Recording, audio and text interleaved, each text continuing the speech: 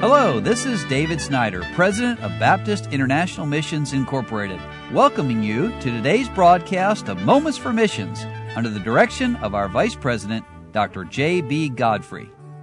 Carrie Phillips is a young missionary lady sent out of Great Hope Baptist Church in Chesapeake, Virginia, and that's a great church over there. Brother John Godfrey is the pastor. No, we're not brothers. We're just good friends. He's not my dad. I often tease him and say that he is, but thank the Lord for that church and for the missionaries who've been sent out from there.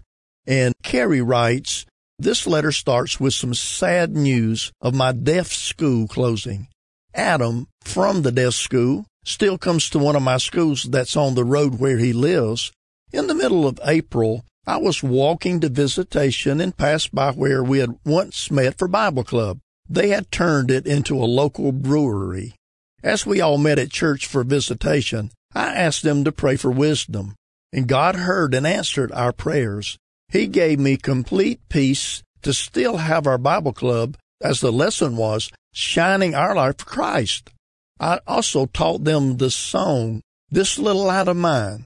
Even though the brewery was right beside us, the children kept asking to sing it again. What a testimony my neighborhood children were to this teacher. As the week started, I prayed for wisdom as to where I should move the Bible Club, and God gave me the idea of building a shelter right outside my gate for our Saturday Bible Club. And God also placed a bigger burden on my heart for my neighborhood. Well, back in May, we had lots of rain, so much that it came inside my house and flooded the place. I found out the next day my new neighbor had filled all my drains because her compound was being flooded by all the water draining on her side. Being the first house on this road, the landlord wasn't here when the neighbors built very close to his wall. Thankfully, the landlord came and stayed a week to fix the drain problem. Flooding's no longer a problem, and our orphans came over to help me clean up after the flood.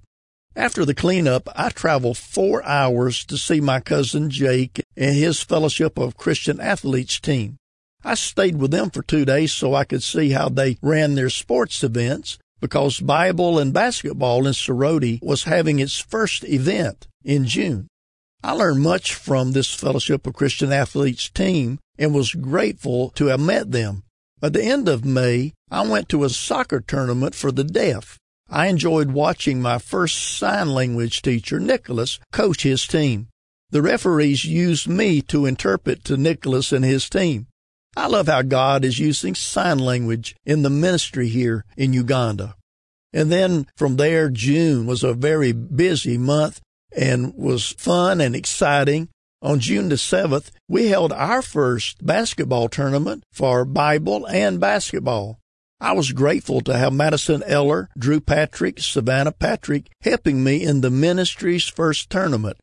We had 5 schools participate, and Pastor Alan Sutphin preached the gospel. What a wonderful time we had, and many of the community came to watch this new sport that had come to Sorority. I stand amazed how God is using basketball to get out His Word.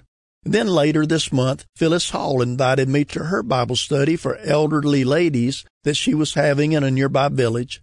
Phyllis told them that I taught Bible and basketball, and they asked me to teach them how to play basketball. Of course, I accepted the challenge. We had the best time laughing and learning a new sport. All of them made a basket, and we learned from Proverbs that a merry heart doeth good like medicine. Well, aren't you glad there are young missionaries like Carrie Phillips serving the Lord with a heart full of joy in the country of Uganda?